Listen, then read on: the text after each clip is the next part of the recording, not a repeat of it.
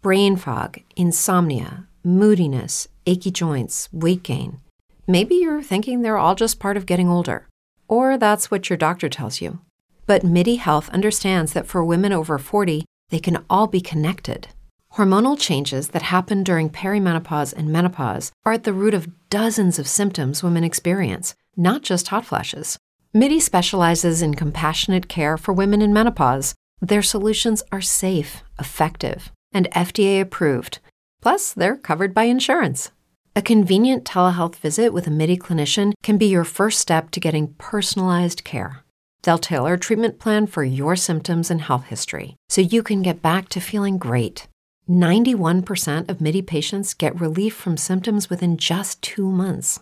When your body changes, your care should too. Book your virtual visit today at joinmidi.com. That's joinmidi.com.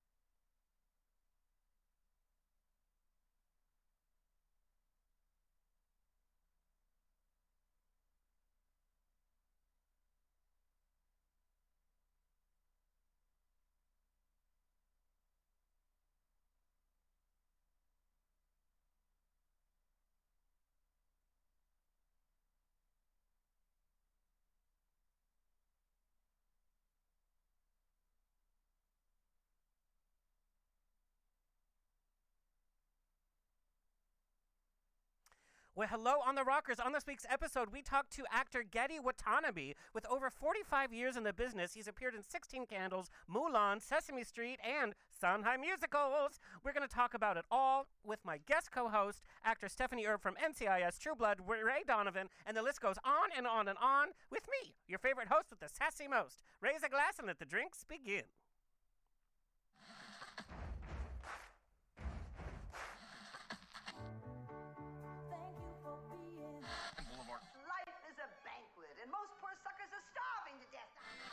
To propose a toast.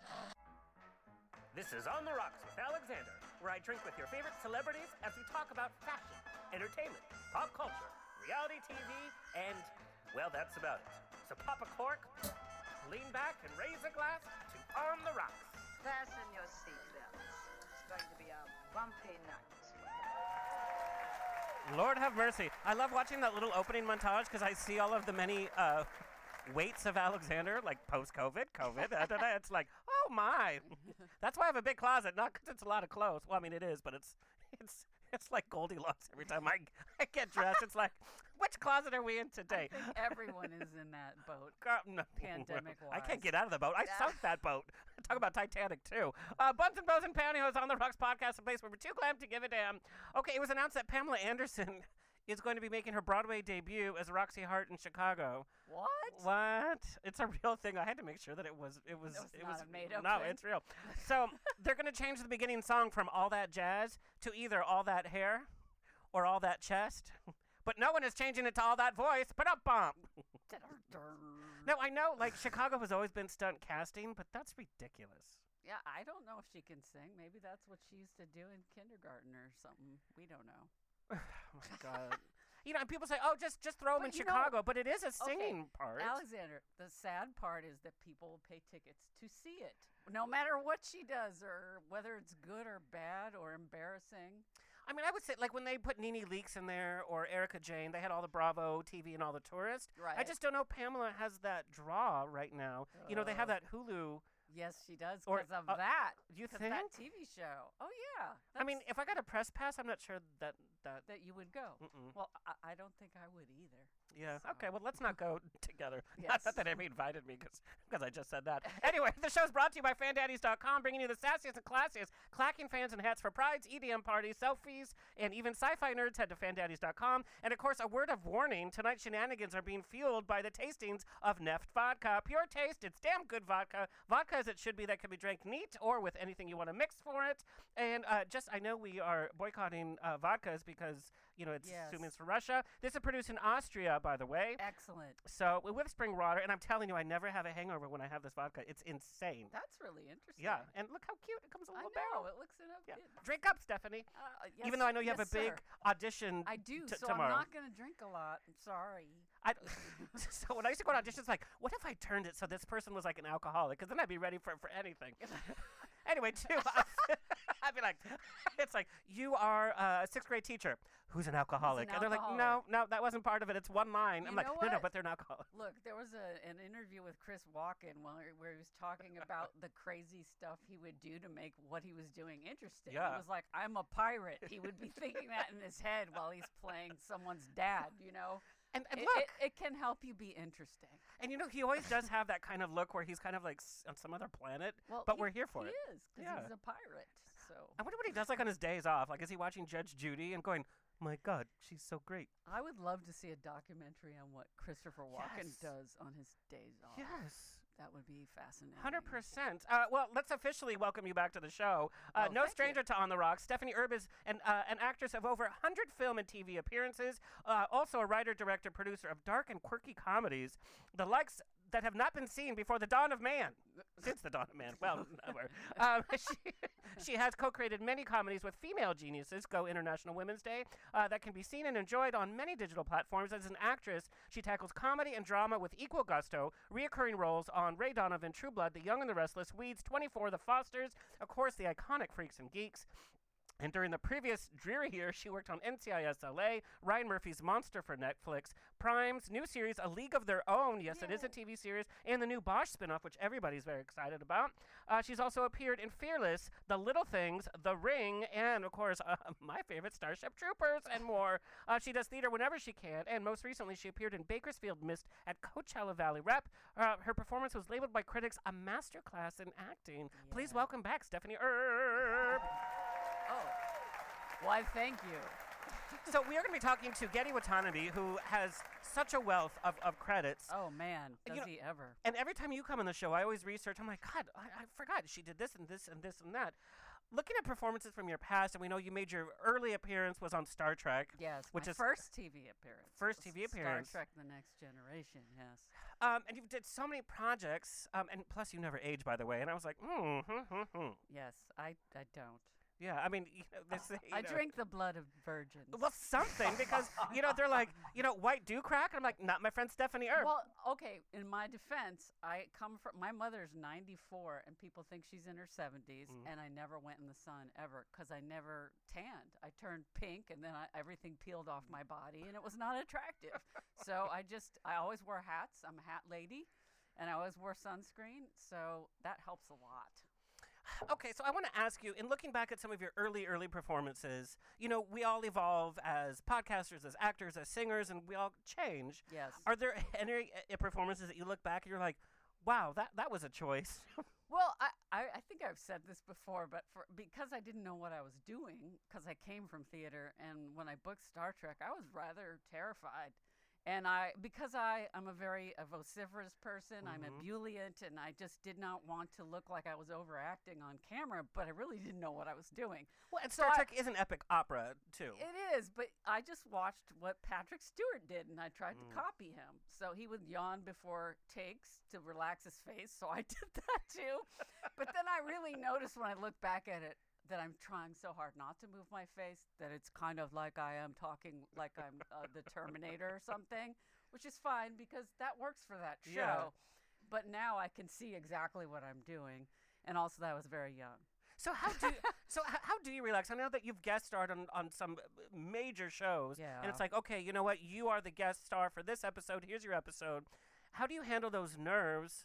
Oh, well, it's hard. It all depends on the set, the mood of the set. Some sets are really uncomfortable, and you go into your trailer and you try to stay away from everybody. And other time there's really lovely, friendly people.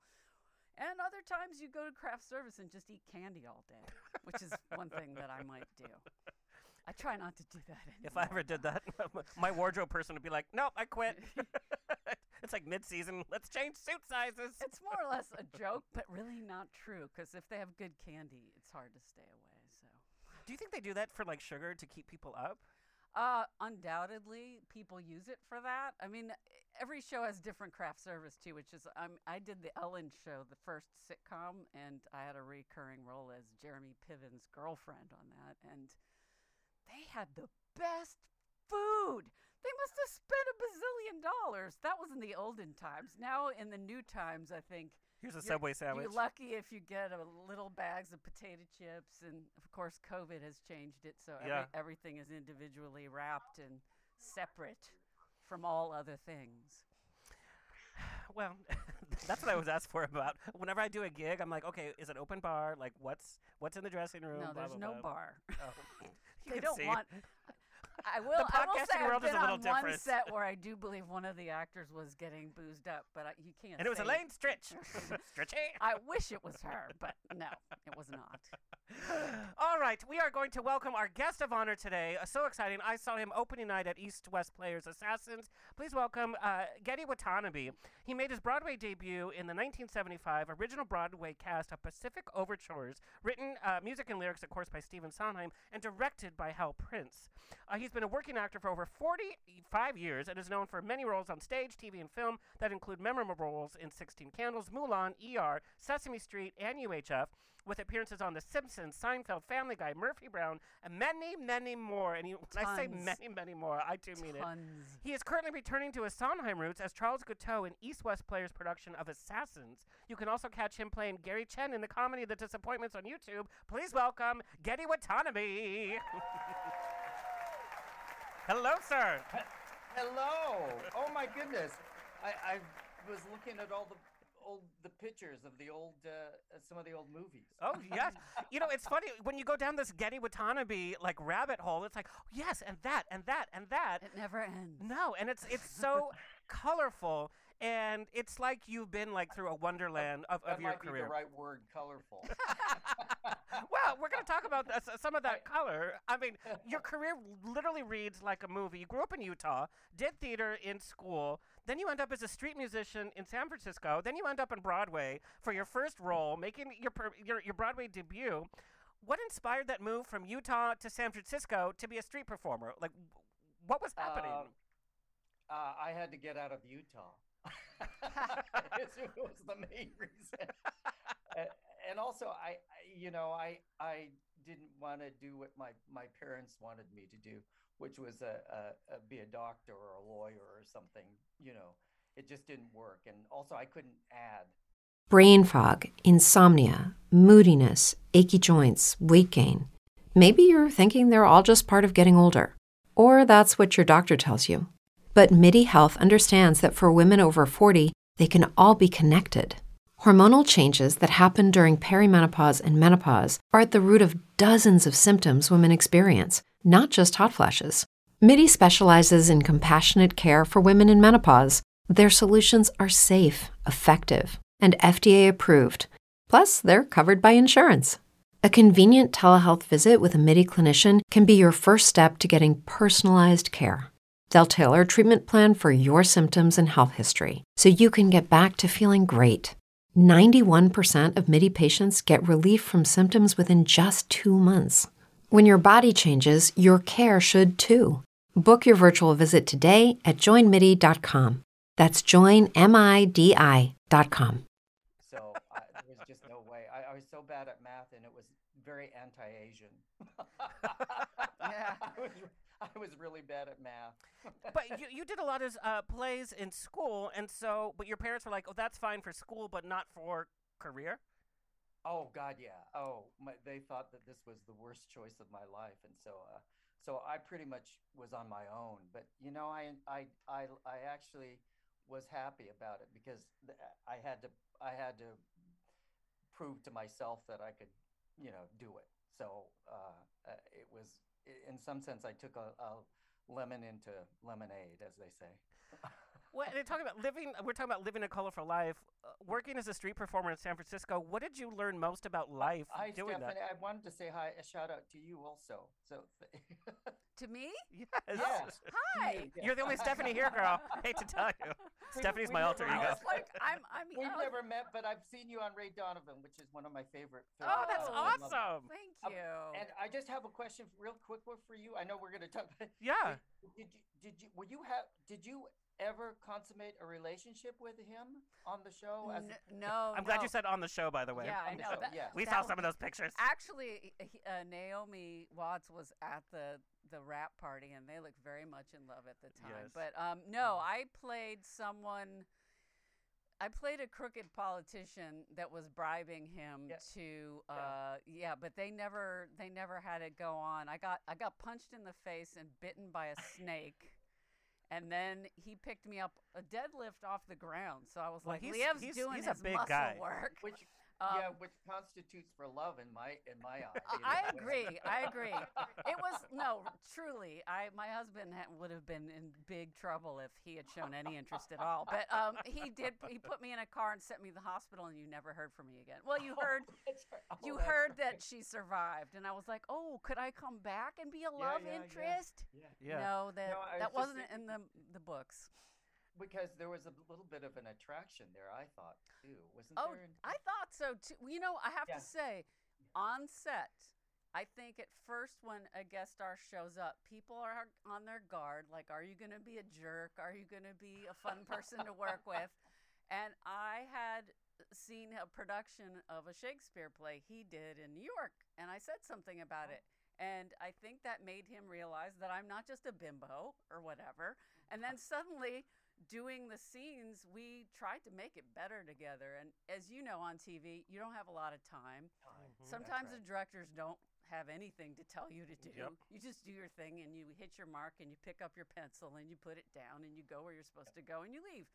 But in this was the most fun experience I think I've had on set, because we worked on it together to make it better while we were doing it. And I was in heaven. I didn't want it to end. That was That's kudos to him, actually. isn't it? exactly. Yeah. No, I would love to work with him again. It would be great. It is But let's fun. not talk about me. Well, no, but You're it is- here. I'm sorry, I'm the worst at that. I'd rather be the interviewer than the interviewer. That's my job, Getty. That's the only reason I'm here tonight. I know, I can't help it. It's curiosity killed the cats. Well, I have to say, the original script was your character went off to the hospital, and then they followed up saying her insurance didn't cover it, and that's the last that we saw. Yeah, because she. Sounds familiar. Yeah. Sounds like what happens we're to experiencing SAG with our, people. And he was like, yeah. But pay your dues. Yeah, pay your dues, 65 but now. you lose your insurance. Yeah, and during No, COVID, I could yeah, we could do an insurance episode. yeah. I don't Oh, know if boy. anyone would want to Yeah, listen to hello. it, though. All right, Getty, let's get back on track, Boy, though, I wish- because Sorry.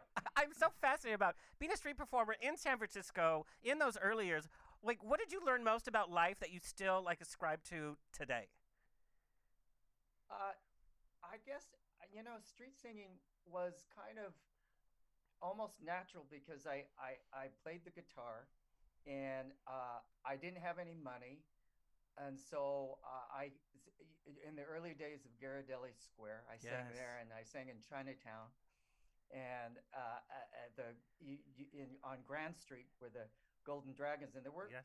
very many Asian faces. There weren't any Asian faces at that time, street singing. So I think they kind of were kind of taken back by it. And I always remember I'd get tons of bok choy thrown at me, and I used to take them home and stir fry them afterwards. No way. So was it an insult to have bok choy thrown at you? Oh, I'm sure it It's was. like tomatoes, right? Well, I don't know. but- Tomatoes are much messier. Yeah.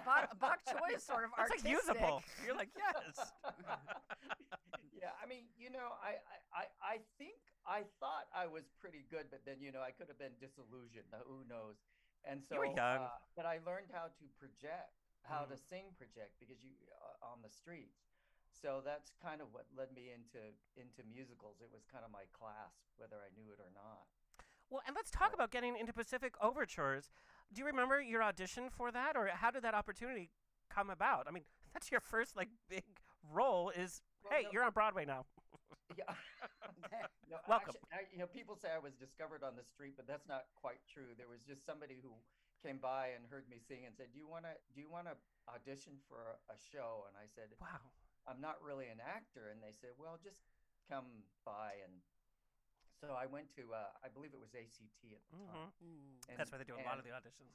Yeah, and I didn't know anything about musical theater that much, except my mom used to always sing, like me to hear me sing "How Are Things in Glockamora," Mm. and Oh, so it was the only Broadway song I knew. oh my God, that's so I cute. went and sang that, when I had a lot of hair, my Dorothy Hamill haircut at the time, and all that other stuff. and I started singing, I hear a breeze, a Londonderry, and so they were kind of like, okay, this is unusual. So, and then they brought me to New York, and I sang that same tune again. Wow. and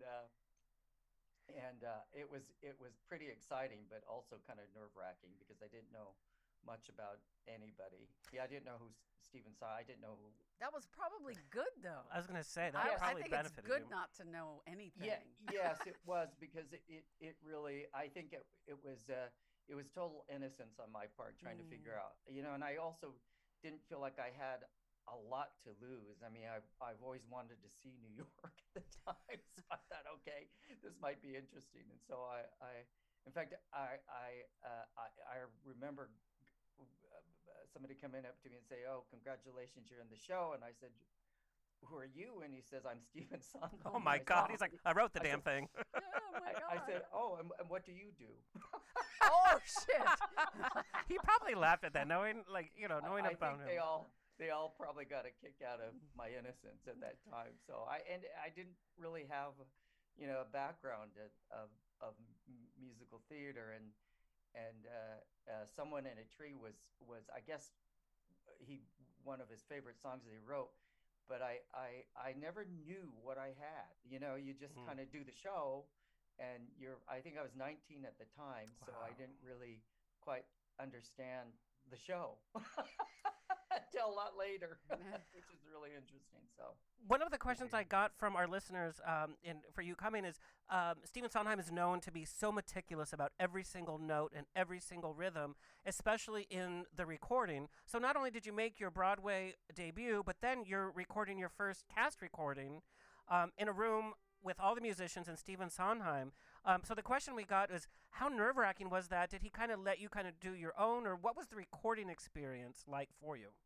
well, I heard this, and this later down the years made sense to me. Is that he writes for you, for your personality, Oh, cool. a lot of Yeah, times. I've heard So I think what had happened is that I did not know I had a song until much later in the rehearsal process.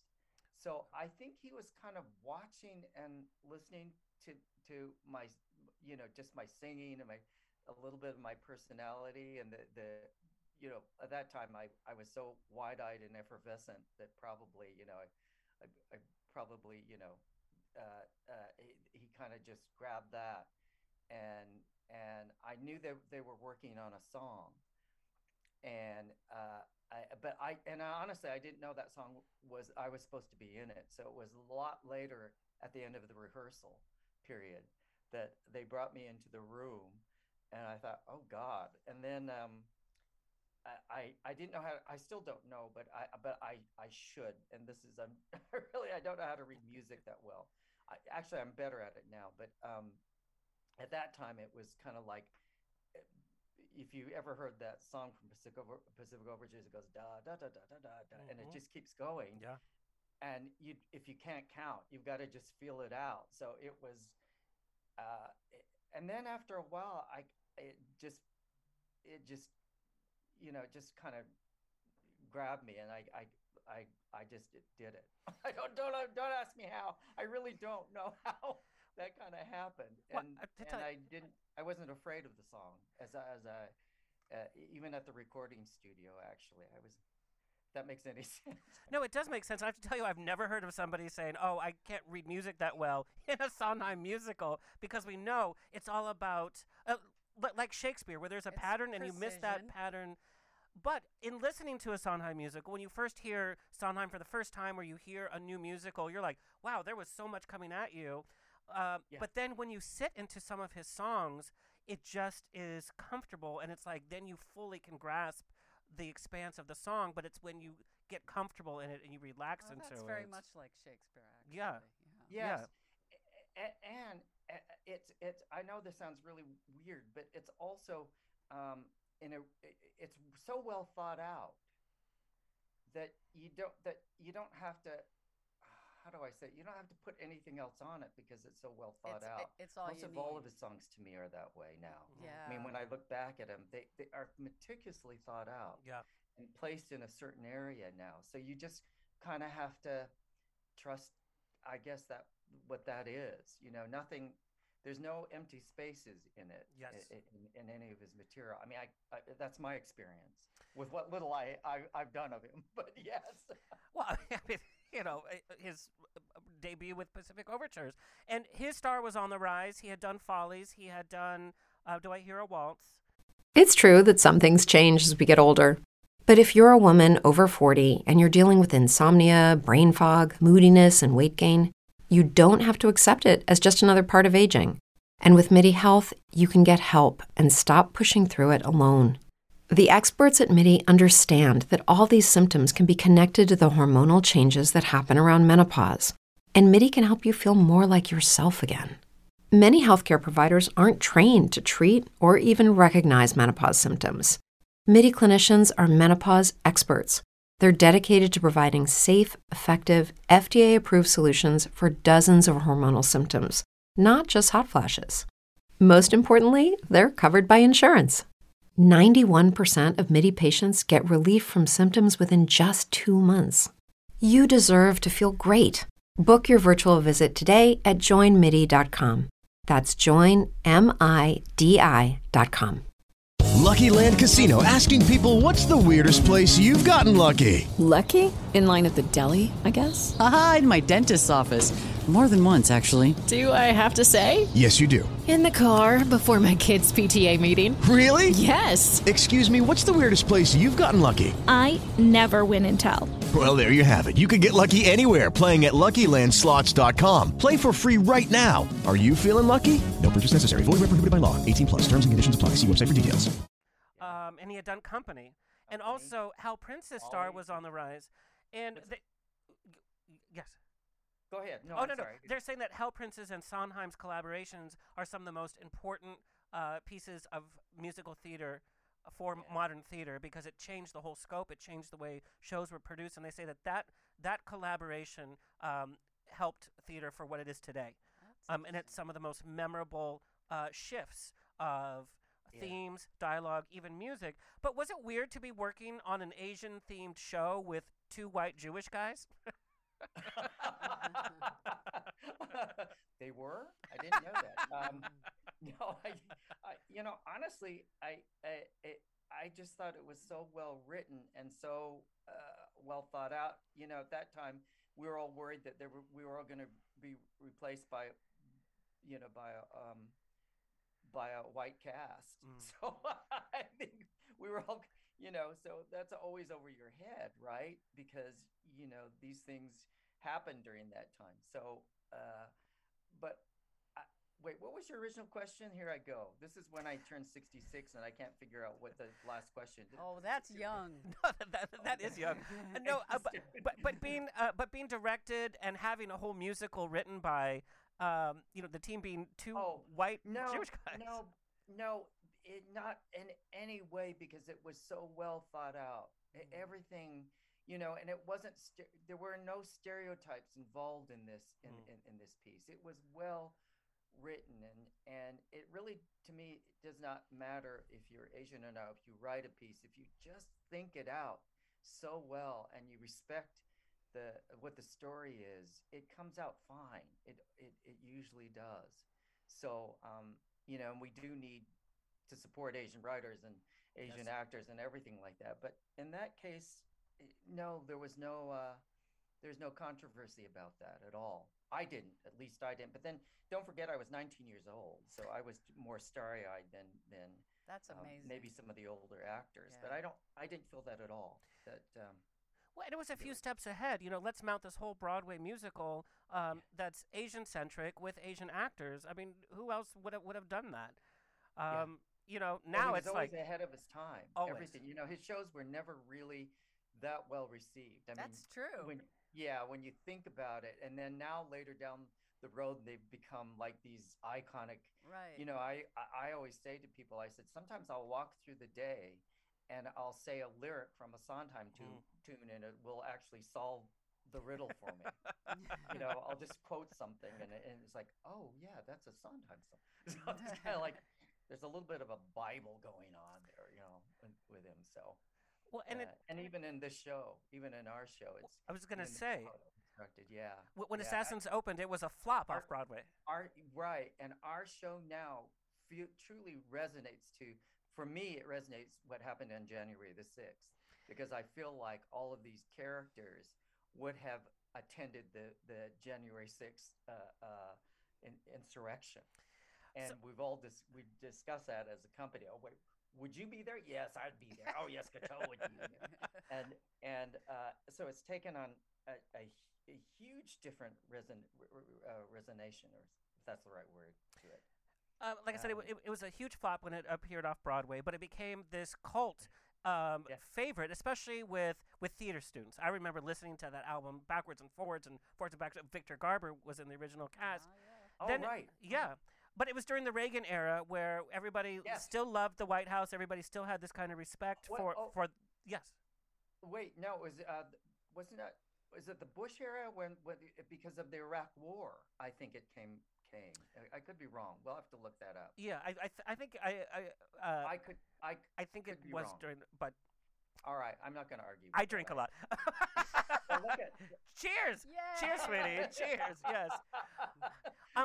But then the Broadway reboot, we know it was with Neil Patrick. Stephanie, I'm glad you got something there. Yeah. It's water, but I have an audition. That's all right. Oh God, please, I understand that. Yeah. I've got a day off. I'm excited. Yay! Hand me yours, then, girl. But then this Broadway remount, and it was glossy, and it was fabulous. Neil Patrick Harris, and then everyone's like, oh God, what a great musical. The one, yeah. And then it became like, okay, now we can love this musical because it had its big Broadway Tony Awards and all this stuff.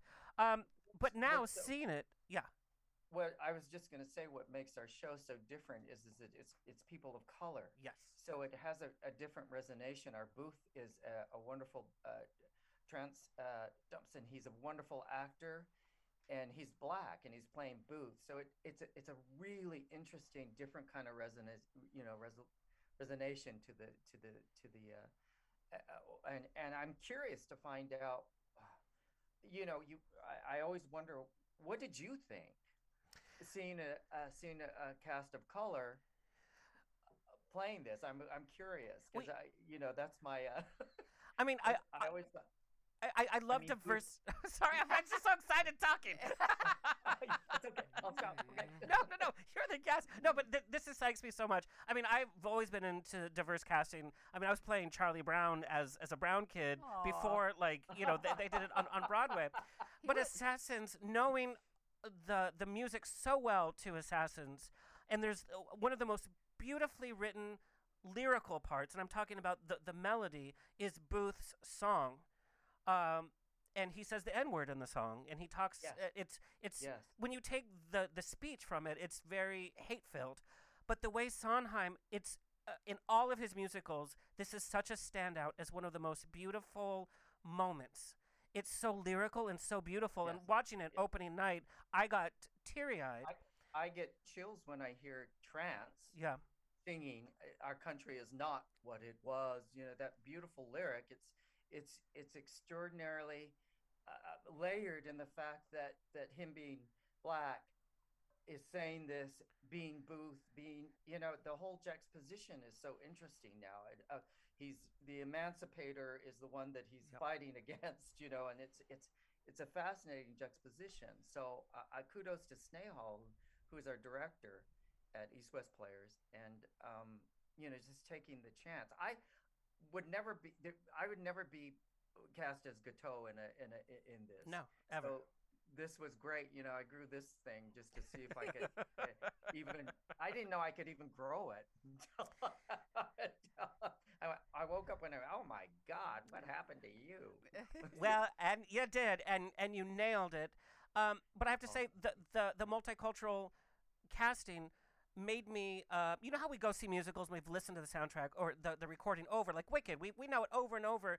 And even if you go see a production today of Wicked, you're not hugely surprised by any of the choices, but this made you pay attention to the lyrics in a different way. It made you look at the musical great. in a different way. And Thank so, you to your for that. point, even in that one small section that Booth has, I was listening for that beautiful run. And then I just got emotional because it just brought up so many memories. But then you listen, it's like the country is not what it was. He's saying from his point of view. We're saying from our point of view. I happened to be with somebody who voted for Trump in the last in the last election. I brought him on purpose, and it's very funny what we Yeah. took away from the show. And the show is totally relevant, especially coming from our past political and social climate that still is happening today. We're still having rights taken away from women. We're still having Oh, yeah. rights taken away from the LGBTQ community in 2022. And yet we're seeing the country from these assassins' points of view. And I wanted to ask you, Getty, because it's very controversial. If you take some of the lyrics literally, it's very vicious, and it's a vicious attack on the political system, but it's also a proponent of some of these outlandish ideas that were like, oh my God, they're a terrorist, to your point, the January 6th. Are we supposed to sympathize with these assassins? What is the mission of the musical? That's a good question, and my feeling is that honestly, what I came out of this musical is that people who are not heard on both sides. Yes. And I think that there's a danger in condemning. I when you listen to how Booth speaks in this, you realize that some of what he's saying is making sense. 100%. Some of these people who don't have the opportunities that the rich or the wealthy have are left out, and their motivation is to use the gun, which in symbolically is our country. Our country is nothing but guns, right? We the way to solve any problem, it feels like right now, is with a gun, and we exemplify that. So it's a question to me. It's a huge question. I'm so anti-gun that that even I actually am so glad they never asked me to really fire the gun. Some of the actors will fire the gun, but I get freaked out by. I'm sitting there like like that, Yeah. because but there are all kinds of questions that this brings up. But one of my main thoughts is that we have to listen to both sides. We have to figure out how to come together, or we're at a huge loss. I mean, democracy is very, as they say, very messy.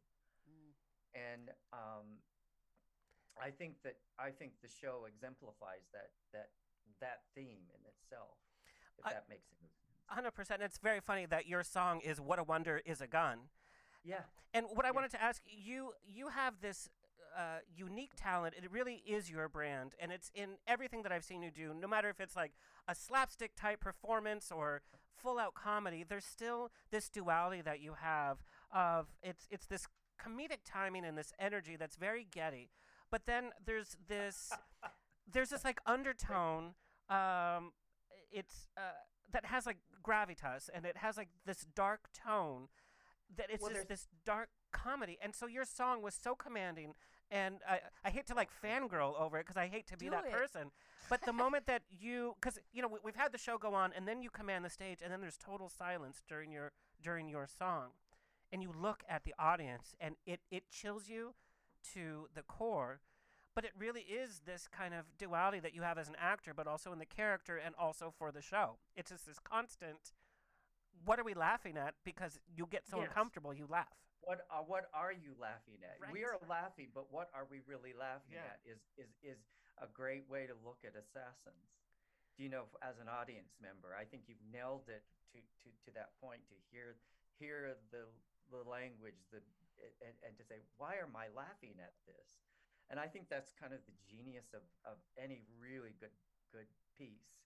Is to be able to accomplish that. And I think Guiteau is just he is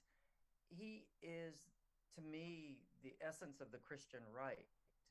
He just so believes in America, so believes in the concept of just of the American dream, but he goes overboard, right? And it's tragic, when you really look at that, because it's misguided, in its essence. But it's tragic. That's all I can really say. So I think maybe the gravitas, hopefully, and thank you for that, comes from that point of view. If Now, that makes sense. Yes. Now, as an actor, and Stephanie, I want your opinion on this. Okay. Your creative approach, like Getty, you're like everybody's always waiting for that Getty kind of wink to the audience, that kind of comedic energy. And so we have seen it with even your role in ER, even like on Sesame Street. It's like, there's Getty. And so I want to know, as an actor, your creative process, do you look for that comedic thread because that's what you know, and that's Always. what you... So I was just thinking that today with this audition I have is like I have to take a drama for me. They don't necessarily want this, but I want to find something funny in it, or ironic, or a twist in it, because otherwise I find it boring as hell. And unfortunately, a lot of drama doesn't do that enough, but the good ones all do. And that's what Getty does extremely well. Well, thank you, Stephanie. But it's that Christopher Durang, quote. Yes. Exactly. I laugh at severest woe. Yes. So we look for those juxtapositions. I think actors do, and I think that just hopefully we can attain it. Sometimes I do not get it. Yeah. But don't you like hell to try to find some place to go, but don't you feel like audiences crave that though? They don't want it to I do. They Yes. don't want it to be one note. They want it to be a villain to be kind and funny and weird, and 100%. and a good person to be a mess and a snark. Sometimes it's just much more interesting. It is much more interesting. Yes. Plus, there has to be that redeeming quality that we have to root for a character somehow. We have so many heavy shows coming out, like on HBO. Oh, yeah. And, not to slight these shows, but it's like you can see the wheels turning, like award season, overact, tragic actor, like da-da-da. And it's like, well, that's the only motivation. It's like, but I have to like these characters. I have to feel invested. I have to feel invited in. Don't act at me, act with me. Like, let me see your character. And that's what I loved about Assassins. It's presented very old school, where the stage is there and, the proscenium kind of frame. The staging, by the way, is top notch. I forgot this wasn't a Broadway show. You just totally, because it was so well done. But even being far apart, you were still invited in. I felt like I was hanging out with these characters. I felt that I was in their situation. I felt their anxiety. Getty, I interviewed your co-star Adam, who plays Oswald, and what he was talking about in his research is he didn't realize what a broken man Oswald. He was, I think, 25. He had already had 2 kids. He was in a horrible marriage. He felt he was broke off his ass. He was broken at the age of 25. Can you imagine feeling that you were broken beyond repair at that age? Well, look on the streets of LA now. Yeah, That's what we got it everywhere. Everywhere. Yeah. There's so much. Exactly. There's just so much going on in this show, and I think that that the whole cast, and I don't know if it's because opening night last year it was closed because of COVID, so everybody's come back with all of this new kind of energy of like, what the hell is going on with our country? But the cast really has bonded, at least from an audience point of view, as this moving part. A huge change in the political system. I mean, what made me angry really made me angry. So it translated for all of us in some way once we understood that. I mean, during rehearsal, I realized that none of the cast members went through the killing of JFK. Yeah. Oh, wow. And I remember it as a kid so well. I was in 3rd grade. I remember. That shows you how old I am. But we had to take a teacher away because she went crazy in front of us. That's how potent. And when they say that everything was quiet, nothing was, everything stopped, as the one song towards the end, it was true. Everything had stopped for almost. I can't remember when it did, but so I have really visceral memories of all of this. Well, I can't go back to Booth, but I mean, but to JFK or to Roosevelt, or but I understand that. So there had to be something that they could have grasped onto, and I think what happened is that the last president pretty much put us in a situation where we grasped onto that. The story that you just told is a story that my mom would tell me year after year, was about her memory of JFK. She was in school. She was in grammar school, and the teacher came in, and she was so broken up she couldn't even speak, and she just wrote on the chalkboard, "The president has been killed." Oh my God. And then my grandfather, who never spent time home in front of the television because he was always out working, she puts it was 3 days, stores closed, everybody was glued to their TV, nothing happened for 3 full days. Wow. Didn't matter what side, what party you were for, the whole nation was mourning together, and families were just glued to the TV, crying. That was a huge part. It was like, when was the last time we felt about a president like that? Well, no. I mean, the closest thing that actually felt that made the world stop was 9/11 to me. Yeah, I mean, yeah, that's right. Probably, I had that same kind of visceral, if it was emotional sense about it, was that, and the thing that probably saved me is with JFK is that I was a kid. I was watching the adults, but now when 9/11 happened, I was the adult, and it was like I couldn't get out of it. So it was interesting, just to, if I have to equivalate it to anything at this point right now. Well, I don't know. Could be 100%. And you would think that an attack on our nation, like we were attacked on 9/11, like the attack of our nation on the 6th, that we would have all come together, and it has not. But my mom even said my grandfather never cried, ever. The only time he cried was watching the funeral and the whole assassination. I want to talk about East West Players. I did not realize how many years it was around. I've seen shows at East West Players for the last 10 years. Love seeing shows there because they change the norms of what we think, even in terms of staging. And so if you've seen a show a million times, you see it at East West Players, you're like, wow, I have not seen that show. Oh, wow. Yeah, great. Totally. Yeah. It's like, it's so refreshing. You know how we watch the same movie over and over? We see Hamlet over and over, and it's like, the basics are always there. It's always a surprise, and it's always a refresh. I didn't realize that it was around since 1965, by the way. Yes. Many, many, many years. Amazing. I wasn't there since 1960, but yes, it was around 1965. But I wanted to ask you, now there's such an emphasis on multicultural casting. We've also had successful projects like Crazy Rich Asians, Parasite, Squid Games, Shang-Chi. Do you think visibility for an Asian actor is finally taking its place in Hollywood outside from stereotypical roles? Yes, I think, in my day, especially during 16 Candles, of course, we know. I got lambasted for that since the day I was born on it, basically. But that's all changed. It's getting so much better. The Asian faces are exciting to see. I think also maybe, I mean, the quagmire that I have is that I just hope that it continues.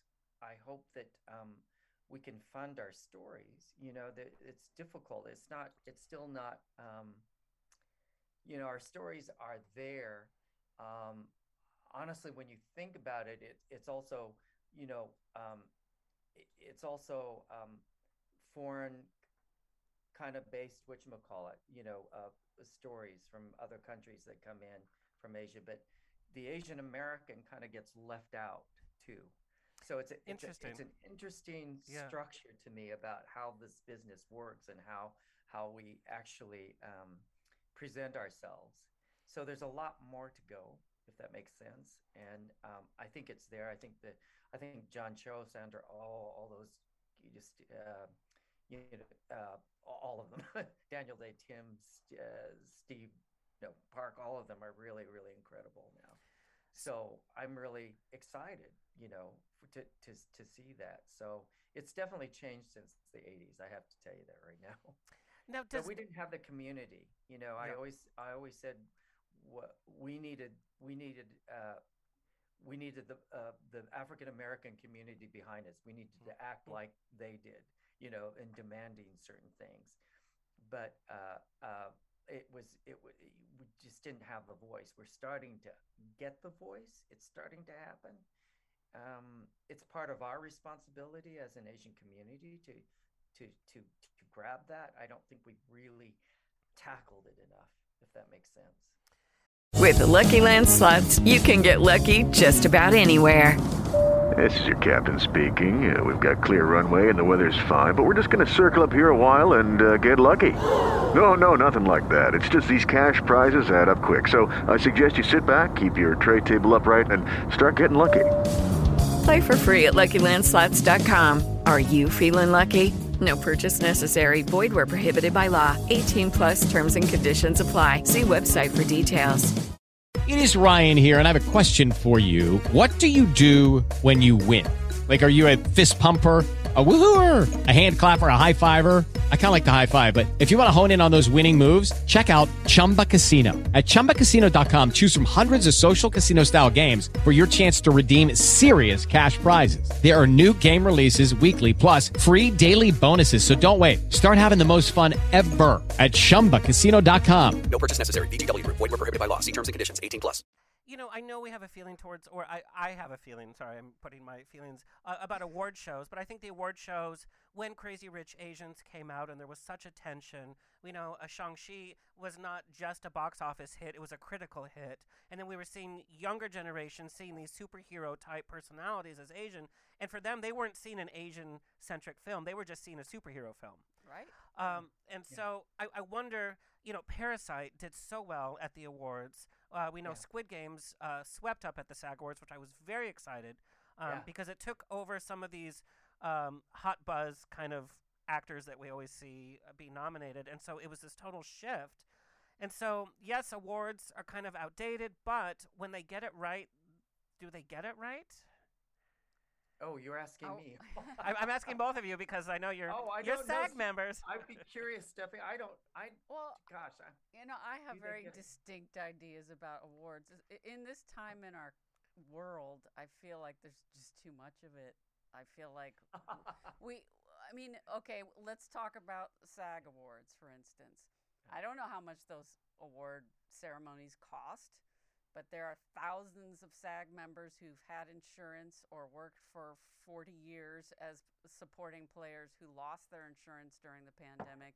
Could this money that they use to give the little green melted Peter Pan statue to people, could this money have helped their members? Because, and also awards period, it's so objective. You know, it's everybody has an opinion and nobody's is right.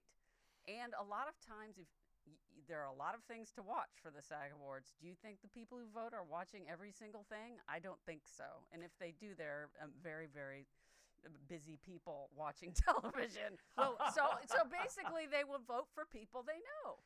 Well, or they're going to vote for the media headlines that they've seen. Right, or the buzz is about this. And I feel like I can only look like Sour Grapes Lady because I'm not nominated for anything, but I feel like there's a lot of awards and it's a lot of the same people and they get to dress up and go to parties and wear diamonds, and maybe I don't care about that anymore. I'd rather see somebody in the Ukraine get to go home, you know? 100%. And I'll tell you, as an entertainment podcaster, I get stacks of screeners every week, even when it's not award season, every week. You're fancy. No, but it's not even about fancy because they know that I'm going to talk about it. But what I pull out to watch, unfortunately, is what I'm told this could be nominated, whatever, because I have to be informed about it. Sure. But when people can't afford to fill up their tank of gas, they don't want to watch rich people award other rich people for getting paid millions of dollars. And that's the other thing. The more celebritized people get, the more their paycheck is, then everybody under a certain point is getting paid scale plus 10. And it's not right. They don't need that much money. I mean, I feel like sometimes if the people at the very tippy top actually knew what everybody else is trying to survive on at this point, because I've been doing this for 28 years, I've watched it change a lot. Where the guest star has been replaced by the one-day guest star, and now the guest stars are co-stars, and that means they can just pay you less and less to do them. And I just feel like, much like any business in this post-capitalistic world, the haves are getting heavier and the have-nots are naughtier. Yeah, no, you've hit it right on the. I couldn't agree with you more. Oh, good. I'm glad. I couldn't agree with you more of how you're stating it. It's I'm struggling. This year I really decided to go back and try to make because I had taken retirement because I thought, I'll just relax a little bit, but that's not going to happen.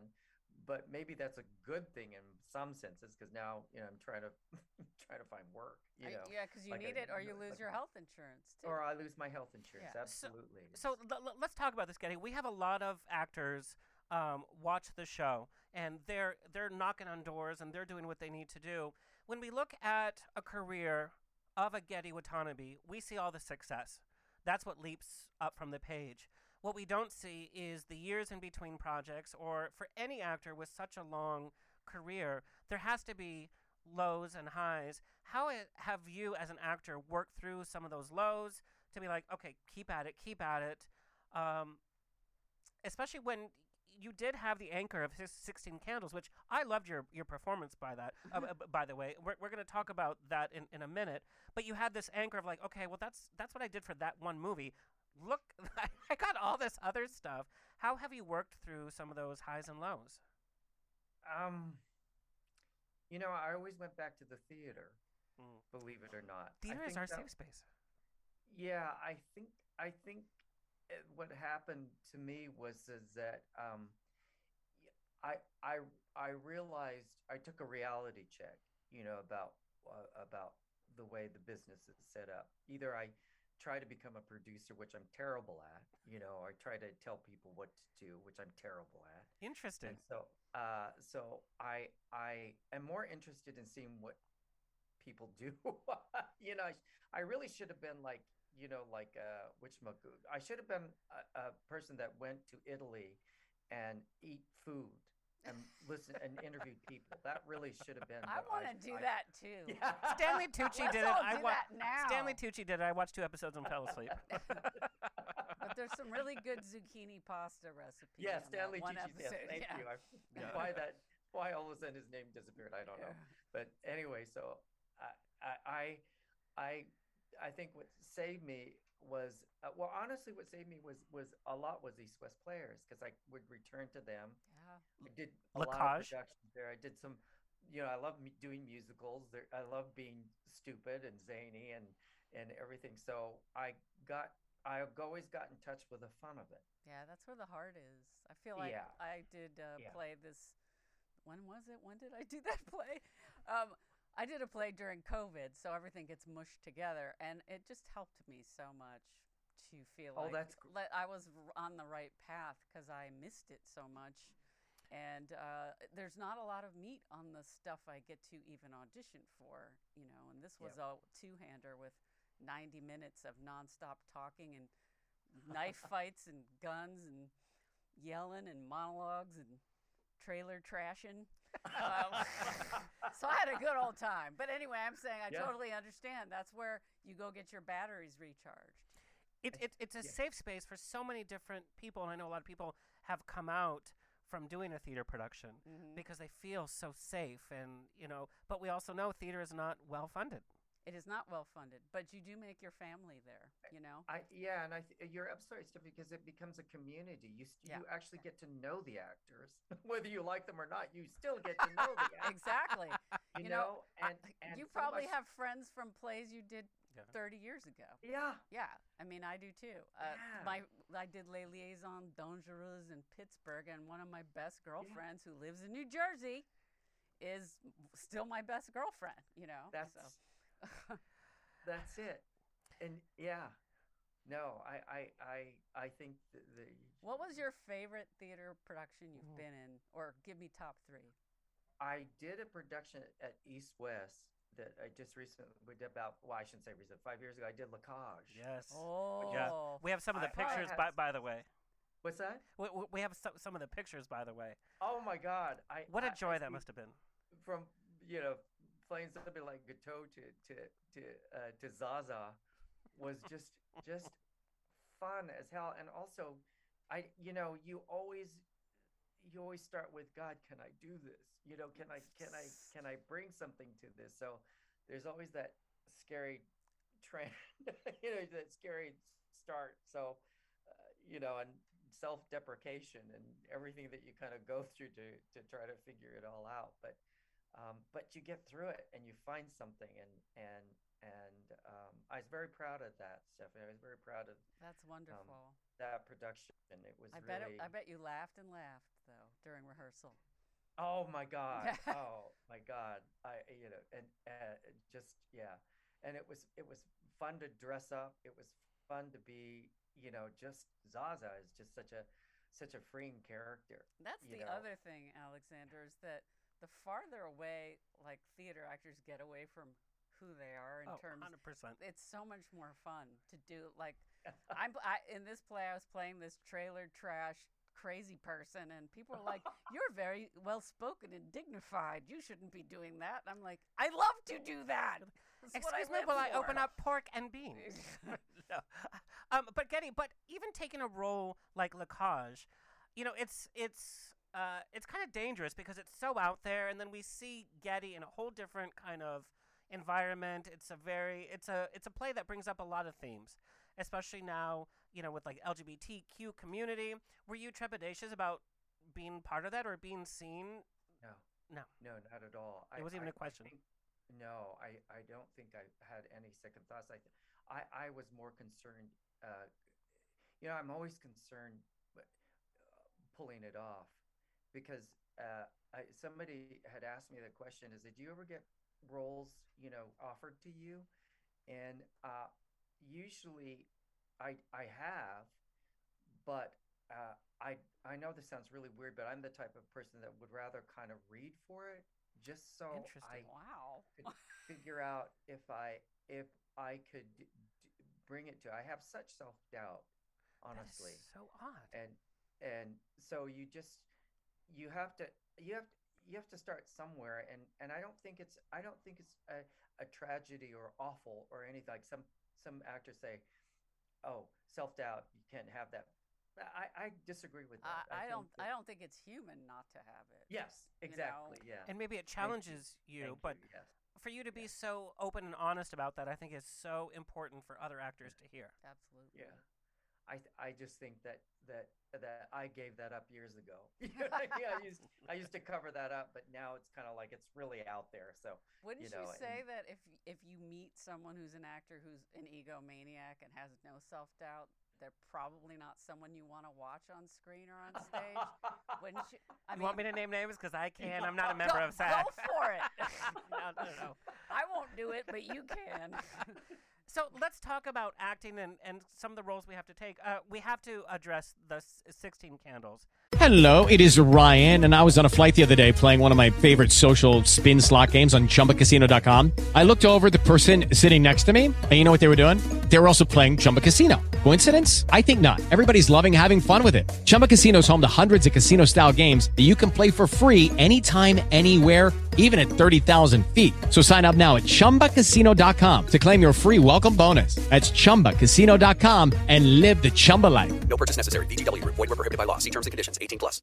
Lucky Land Casino, asking people, what's the weirdest place you've gotten lucky? Lucky? In line at the deli, I guess? Aha, in my dentist's office.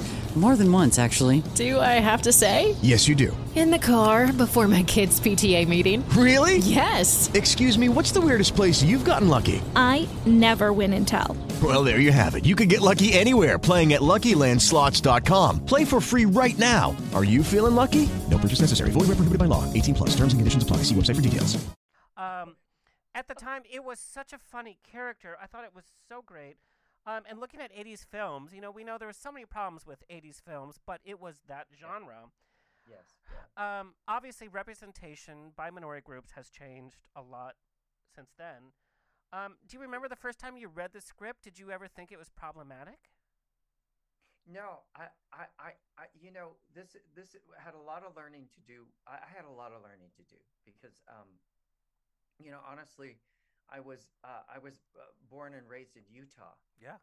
Wow. So I didn't have, we had, you know, Asian Japanese people, and there. My mom came from the camps in Idaho, so Yeah. that's why we ended up in the internment camps, and that she well, that's how we ended up in Utah. So I grew up mostly around, the white Mormon crowd, basically.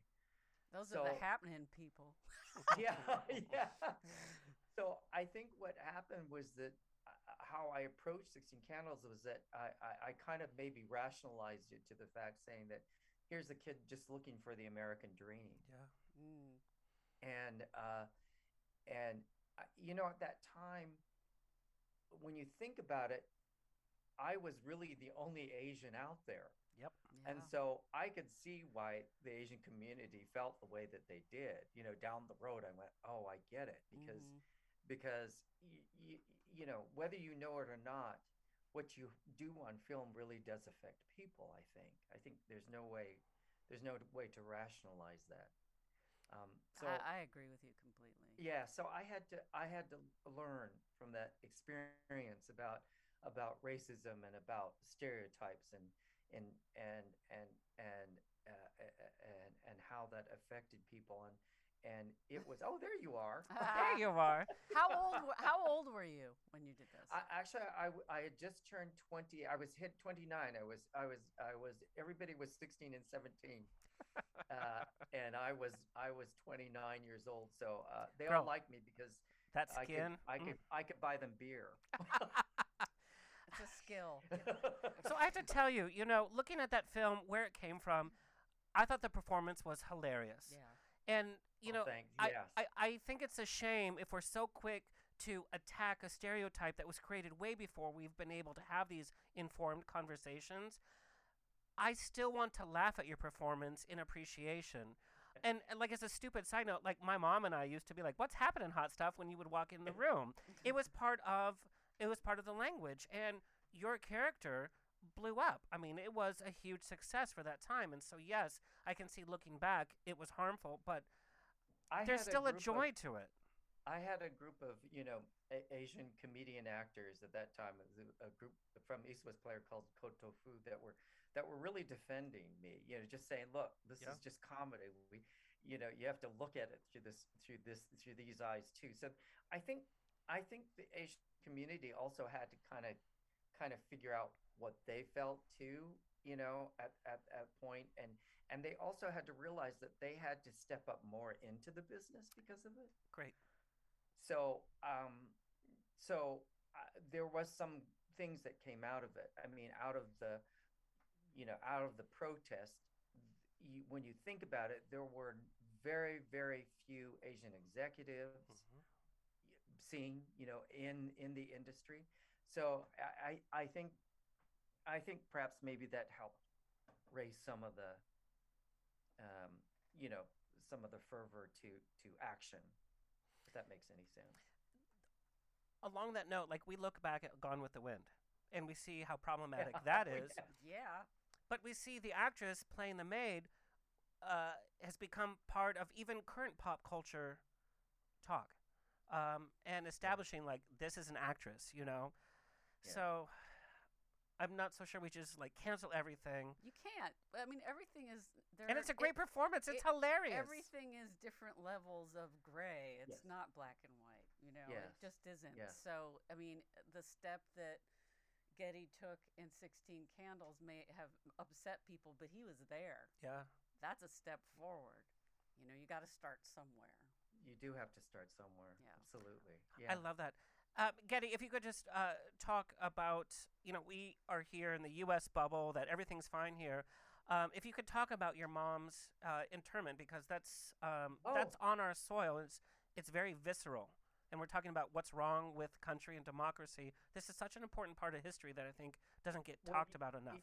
I don't know. Do people? I keep thinking that people know about this, but maybe perhaps they don't. Well, part of it is that the Japanese were kind of just that my mother's generation didn't talk about because they were basically ashamed of it. That's exactly right. right. So I guess it wasn't really put out there. In fact, when I heard my mom talk about camp, I thought she meant just regular summer camp somewhere.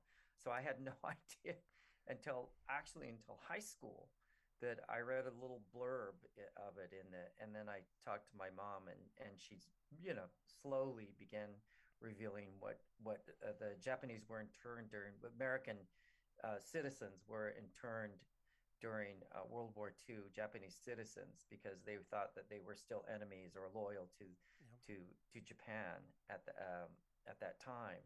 So they were all kind of taken at my mom's house. Everything was taken away, and they were put into these camps all over across the country. There was one in Rowan. Oh, they were all over. But I visited a few of them. One was in Minidoka, which is in Idaho. There's Manzanar here. And Santa Anita Racetrack was a gathering place where they brought in all the Japanese there and then shipped them off.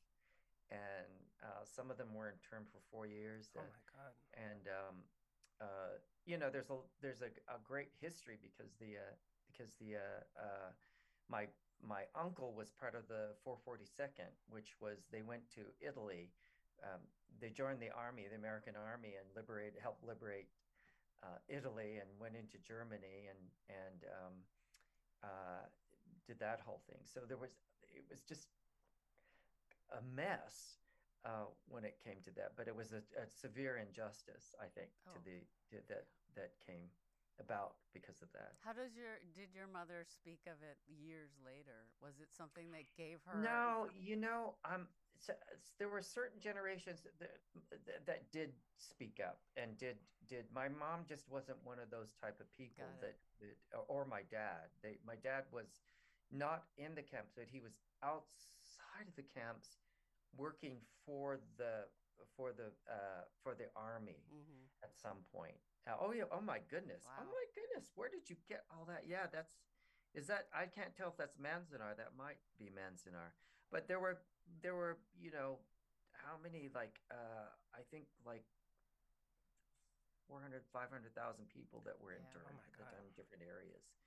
So I could be wrong, but there were a lot of people. I do know that, and just because of the way we looked,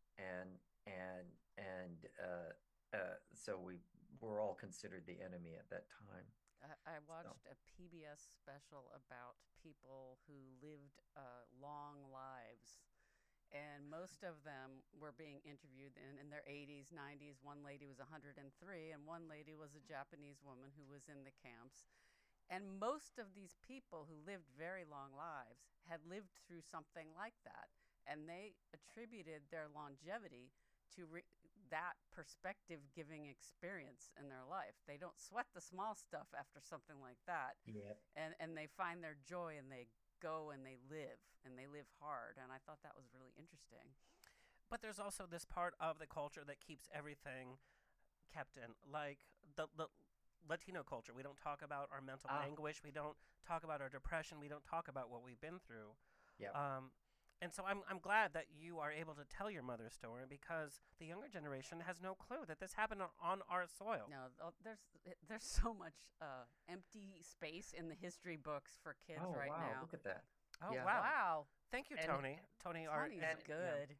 Yeah. And that's only a part of them, because there was a camp in Texas. I mean, they were all over. So and CU of Jerome. There's a few others that are kind of missing there, believe it or not. And there's Minidoka. Yeah, there's Idaho. Okay. Wow. Yeah. So it's a stain on the history, basically. One of many. Trying to, yes. Yeah. Yeah. And it's kind of the energy behind Assassins, where everybody comes from a different point of view about our country. What's right, what's wrong, we don't know. Yeah. Yes. Yeah. Getty, your performance in Assassins, and I'm telling everybody, go see Assassins at eastwestplayers.org until March 20th. It's not just a night of theater. They're like, oh, a Sondheim show. Yay, I love that song. It's not that at all. There's silence when you walk out of the theater. because everybody has to think about the lyrics that they thought that they knew. They have to think about what was presented. They have to think how it was presented. And you're part of that, Getty. Your performance was electrifying. Oh, thank you. And I love that you took a role that's like, it's an ensemble piece, but like we don't see Getty until we're into it, and it's like, there he is. It's such a relief not to, at my age, it's like I'm getting more of the, just intermittent. I like that in some bizarre way. I understand that. Because it's like I can't keep up with them. I keep telling them I'm backstage. How do you guys do it? And it's a Sondheim show, so the same, Yeah. Also, part of the cast are some very young players, I have to say. Yes. Who might not know your breadth of work. What was it like working with some of these young actors? What would you love to tell young actors? Like, what advice could you spoke? Like, not to the, but like girl, calm down. I don't really tell them. They kind of just absorb. Hello, it is Ryan, and I was on a flight the other day playing one of my favorite social spin slot games on ChumbaCasino.com. I looked over at the person sitting next to me, and you know what they were doing? They were also playing Chumba Casino. Coincidence? I think not. Everybody's loving having fun with it. Chumba Casino is home to hundreds of casino-style games that you can play for free anytime, anywhere, even at 30,000 feet. So sign up now at ChumbaCasino.com to claim your free welcome bonus. That's ChumbaCasino.com and live the Chumba life. No purchase necessary. VGW. Void where prohibited by law. See terms and conditions. 18+. Hello, it is Ryan, and we could all use an extra bright spot in our day, couldn't we? Just to make up for things like sitting in traffic, doing the dishes, counting your steps, all the mundane stuff. That is why I'm such a big fan of Chumba Casino. Chumba Casino has all your favorite social casino-style games that you can play for free anytime, anywhere with daily bonuses. That should brighten your day a little. Actually, a lot. So sign up now at ChumbaCasino.com. That's ChumbaCasino.com. No purchase necessary. VGW. Void where prohibited by law. See terms and conditions. 18+. What's around, and they absorb. I mean, I know a lot of them come up to you and absorb my process, which I'm kind of surprised by it. I'm kind of like, oh, you were oh, there I am. You're watching me. I said, oh my God. So that's the bounty of an actor, I think, is to say, I kind of remember watching all the greats, the movies that I did. I would just watch the actors that I worked with. So I think that's kind of a natural process, hopefully. So I'm bad at telling what to do, because sometimes I feel like they're unless they're so far off, usually the director handles it. And if they're so far off, then maybe I'll say something, but I very rarely do, because I feel like I can make something out of it in some way, if that makes any sense. No, it's because you're such a kind person, and I'm just like, okay, if you no, really, if it's bad, I will. But okay, I'll say, I don't know if I can work with that. Let me reframe this question. What do you think some of the mistakes early actors are making? I just reframed the whole question. No. I've had some really good teachers, and Stephanie, I don't know what your technique is, but I came from the Meisner School, so it had to do. For me, it had to do with listening, and understanding what listening really is, whatever it is. But I mean, some actors, they are listening, but they're not listening. Yes. So I had to just. Now I need to do a play with Getty. Do you know that on IMDb, the quote under my name that I said on a podcast was, "Listening is my favorite thing to do," because it is my favorite thing. Because I can't get any juice if I'm not paying attention. Yes. So I think you're absolutely right. Listening is the first thing everyone should learn how to do. Yeah. And Stephanie, I'm such a violator of that sometimes, in the process. We all are, though, because we get in our we get in our heads, and we're in entertainment. We have like healthy egos, but also we think too much, and it's hard to be there. It's hard to just be there when you have you have your appendix hurts or whatever's going on. No, that came out of nowhere. I know what. No, but I have to say, like at the beginning of the show, like Getty, I was talking over you, and probably our listeners like, why are you talking over Getty Watanabe? It's because I'm so excited to participate in what you're talking about, and there's just this energy. But I think you're right. The younger generation, they're all about selfies, and they're all about it's my performance. It's my performance.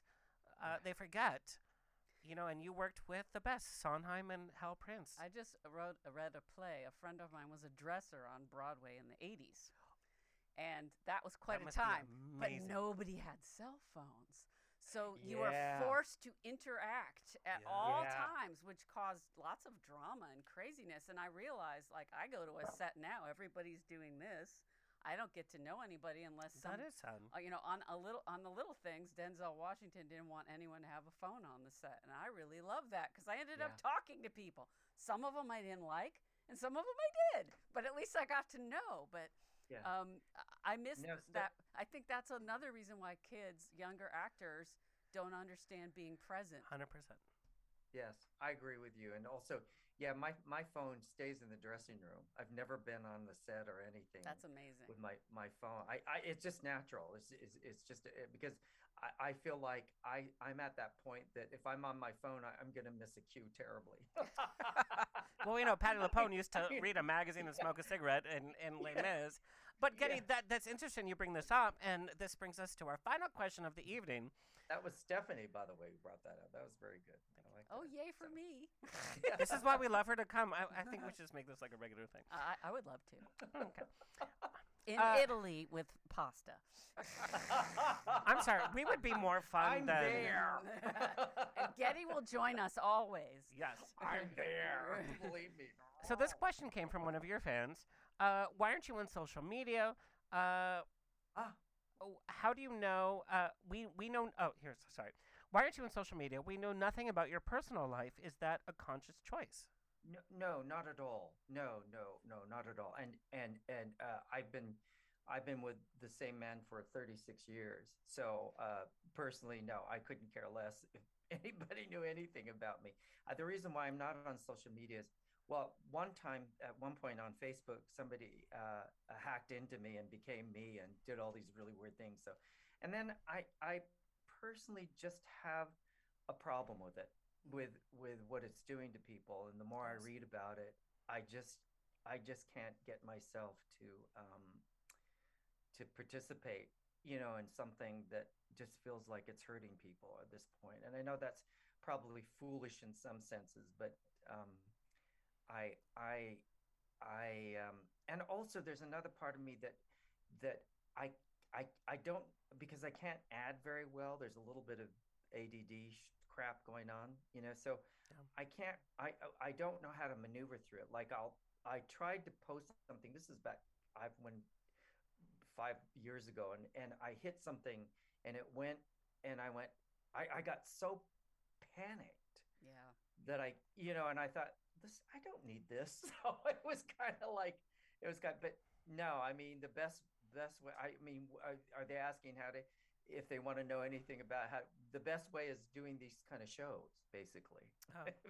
If they have any questions, they should ask them on the show. 100%. And social media has become such a part of being an actor, which I'm like, what the hell does that have to do with your acting? For certain networks, they actually have you put how many followers you have next to your name, which is so disgusting to me. And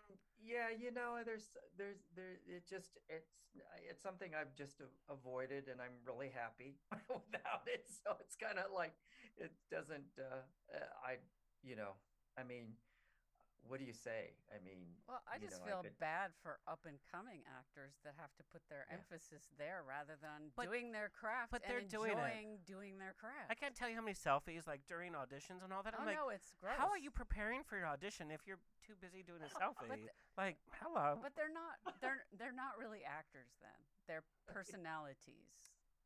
They're not. That's a different thing.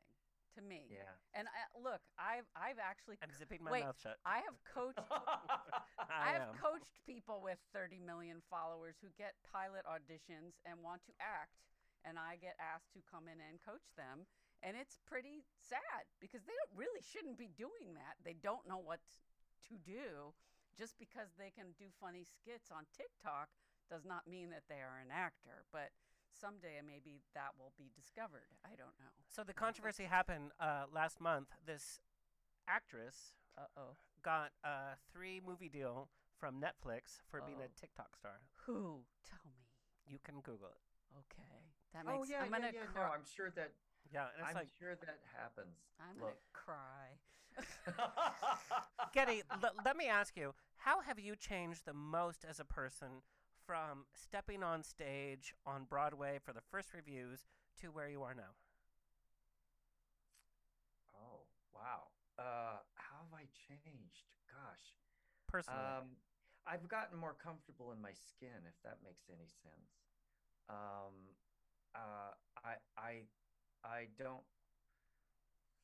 I think in this time and age, in this day and age, you've got to just really love the moment that you have right now. I think there's no other recourse than to do that at this point because of all the things that we're experiencing now. So if anything, and as I got older, but if anything, life is extremely precious to me right now. Friends are really extremely precious, and watching my fellow actors discover just be happy is it's really a great place to be in the East West Players to see that too. So I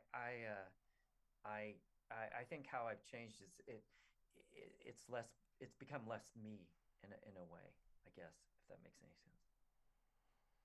Does that make sense? That was beautiful. Yeah, it was beautiful. It's beautiful. Talking to a veteran that's been there, done that. Yep.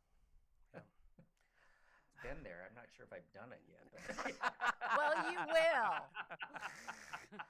Getty, what a joy to chat with you. Thank you. And what a joy Yeah, to be thank able to you, see both you of on you. stage Thank you. in Sondheim.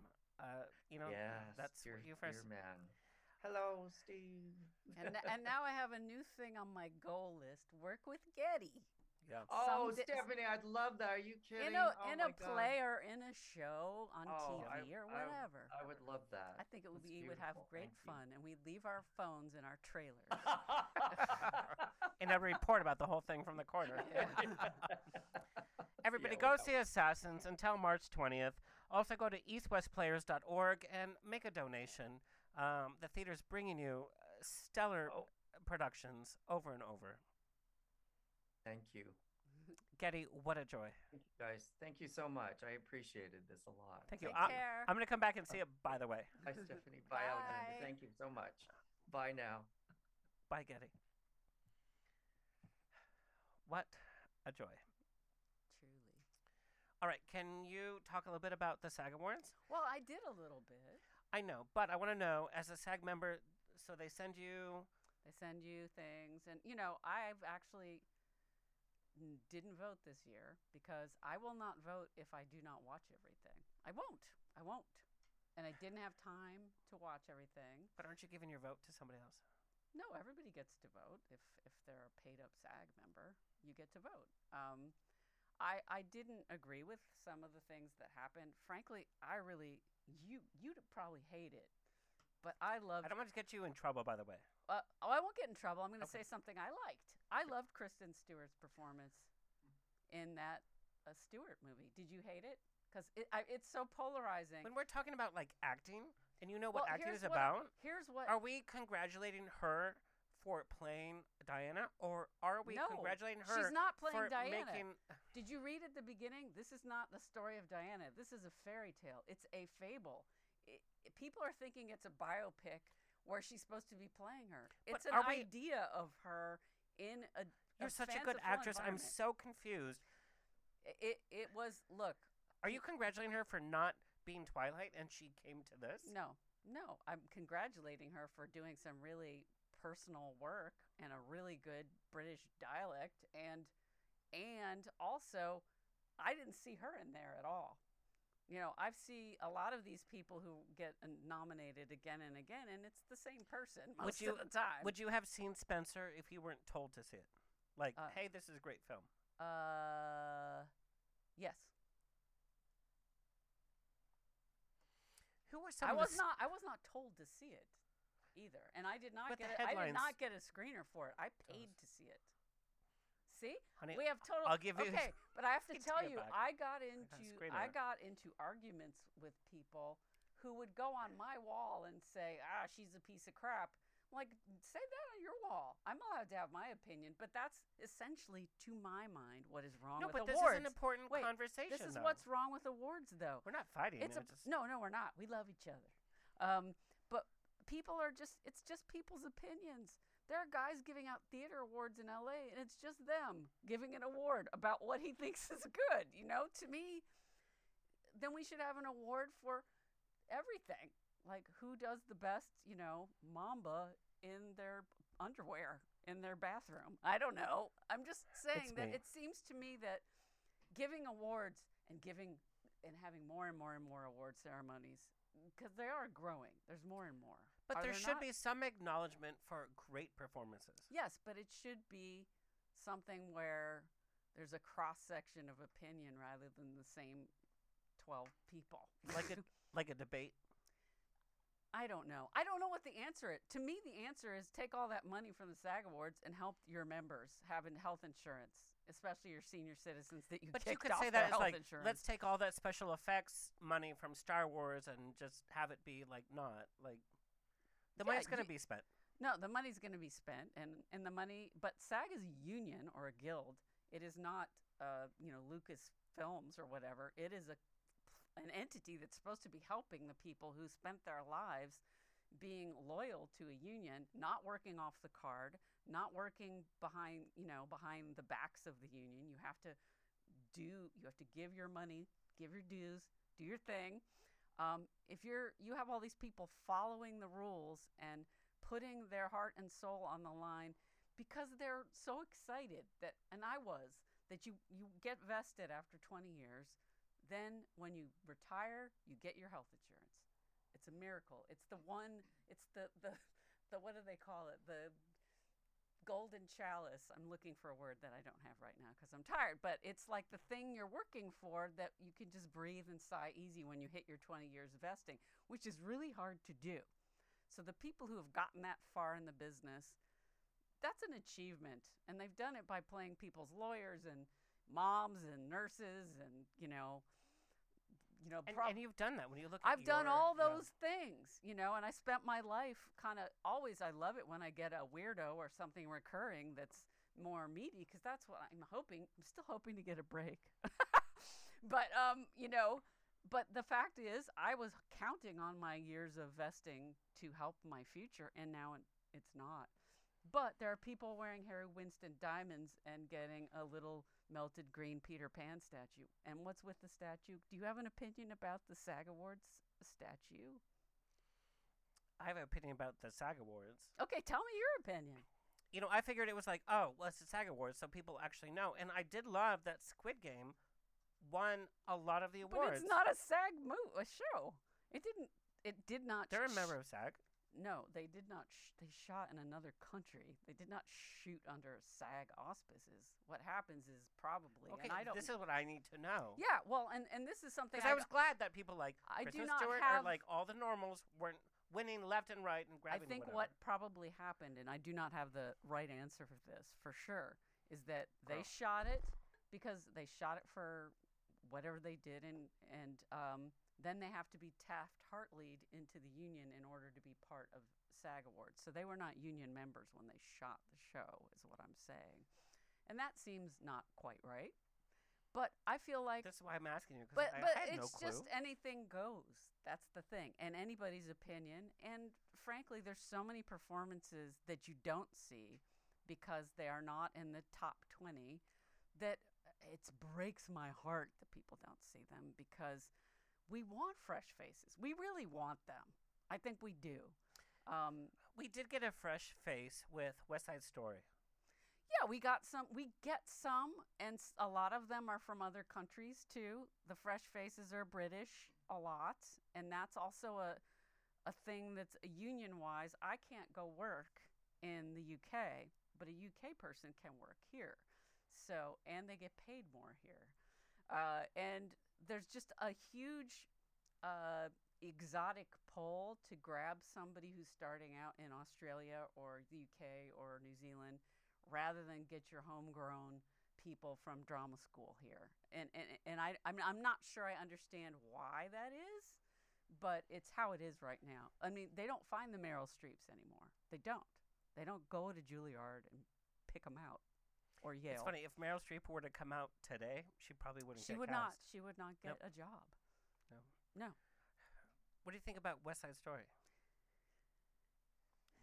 Be very honest. We can clip this out Okay. if we need to. Yeah, I just want to say that the one thing I object to in the responses. What? What's No, that? I'm just looking at the time. Yeah. Okay. I thought Ansel Elgort was great, and I don't know why people What? are slamming him. What? And you thought not so?